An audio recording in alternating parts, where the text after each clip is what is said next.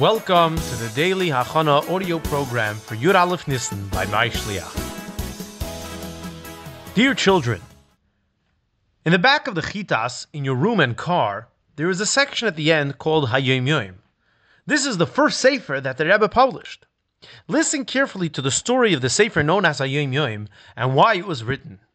In the year Tafshin Gimel, 5703, the Rebbe put together a yearbook called Hayom Yom.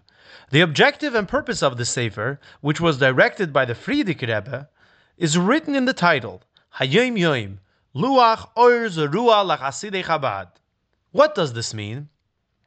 The words Hayom Yom literally mean, today is the day. And it is intended to serve as a calendar sowing light for Chabad Hasidim. It was the Rebbe's first Sefer, undertaken at the direction of the Frierdiker Rebbe, who asked if he would be so good as to compile a calendar for the year beginning with this Yutis Kislev until next Yutis Kislev. Hayom Yom was thus a collaborative effort with the purpose to provide a truly Hasidic cultural work even for the readers with very little familiarity with Hasidic teachings. It was intended to give a practical day-by-day idea and lesson about living as a Fromme Yid and a Chassid. Although it was written for that year specifically, its messages and applications are relevant each and every day. As you read the Sefer, generations of Rabbeim and Chassidim come alive, davening becomes rich, learning becomes more exciting, and we gain an understanding of what our avodah in this world is really all about.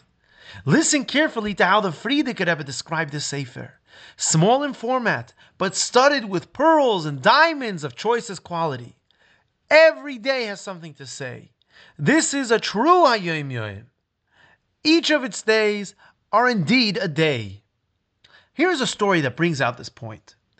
During those early years, when Hayom Yom was originally printed, the Rebbe would often send shipments of recently published Svarim and Kuntresim to his brother, Rabbi Yisrael Leib, who was living at the time in Tel Aviv. He would often be the first to receive new Kahas releases hot off the press, and would share them with the Lubavitcher Chassidim in his neighborhood. One day, in 5703, he showed up in the Chabad shul in an elated mood. Holding a small package in his hand, "My brother sent me his first compilation," he called out to the uncomprehending onlookers. A few moments passed, and his expression suddenly became serious. "Nu, what happened?" the Chassidim asked. "How sad," he sighed, "that no one understands what's hidden in it." If you have a Hayom Yom near you, take it out and follow along so you can really understand how the Rebbe structured it. As part of an introduction to Hayom Yom, you will find an outline of the main events in the life and history of the Rabbeim and their families. As mentioned earlier, the cycle follows the Chassidish calendar. It starts with Yutis Kislev. Each day has the shir of Chumash, Tehillim, and Tanya, and then has a message appropriate for that day.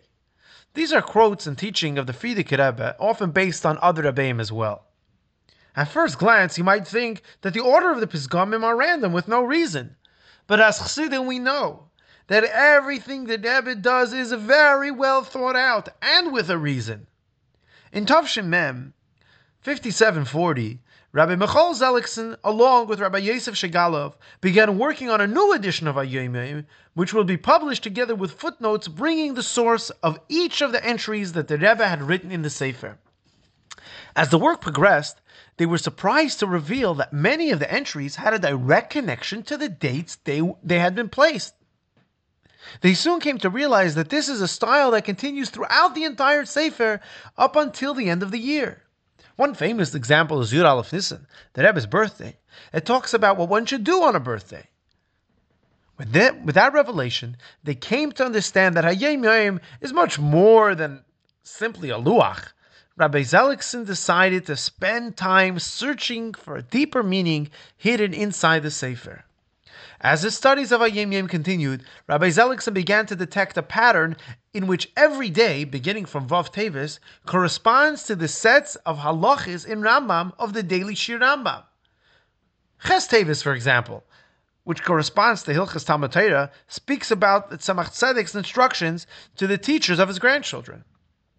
Rabbi Zelichson continued on this path through all 83 halachas in Rambam until he got stuck at one of the halachas in Sefer Mishpatim where he could not find a connection. Now, during that period, Rabbi Zelichson's father, Rebbe Avram Abba, was not in the best of health, and the Rebbe was very involved and continuously updated about his condition.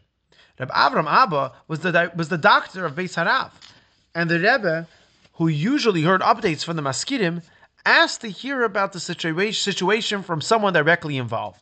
Rabbi Binyamin Klein called Rabbi Zelichson and told him that he is invited to come for Yechidus. He was stunned and quite moved, and he immediately began to prepare for his Yechidus, which would take place after Mincha that very day. When the Rebbe returned from the shul after davening, Rabbi Zelichson stood in Ganei Natachtin, the room next to the Rebbe's personal office, where the Rebbe inquired in detail about his father's situation and the doctor's opinion as to what should be done. Afterward, the Rebbe inquired about work that was then being done in Kahas, where Rabbi Zelichson worked at the time. Before the Rebbe entered his room, Rabbi Zelichson felt that this was an opportune time and decided to ask the Rebbe about his research in Hayom Yom. He asked the Rebbe if it was appropriate to print them in the Sefer, to which the Rebbe answered in the affirmative. He then added about his issue with understanding the connection of the end of the Rambam with the corresponding days in Hayom Yom. The Rebbe listened carefully and then replied, if you will toil, you will discover it. Rabbi Zelichson fulfilled the Rebbe's instructions and did the Yagaita. Sure enough, he managed to complete his work, and sometime later, a book called Hayom Yom with Ha'aris and Siyunim was set to print. Now, Tayir Shluchim and Shluches. Next time you learn Hayom Yom, see if you can find the hidden gems and lessons that the Rebbe wrote for us.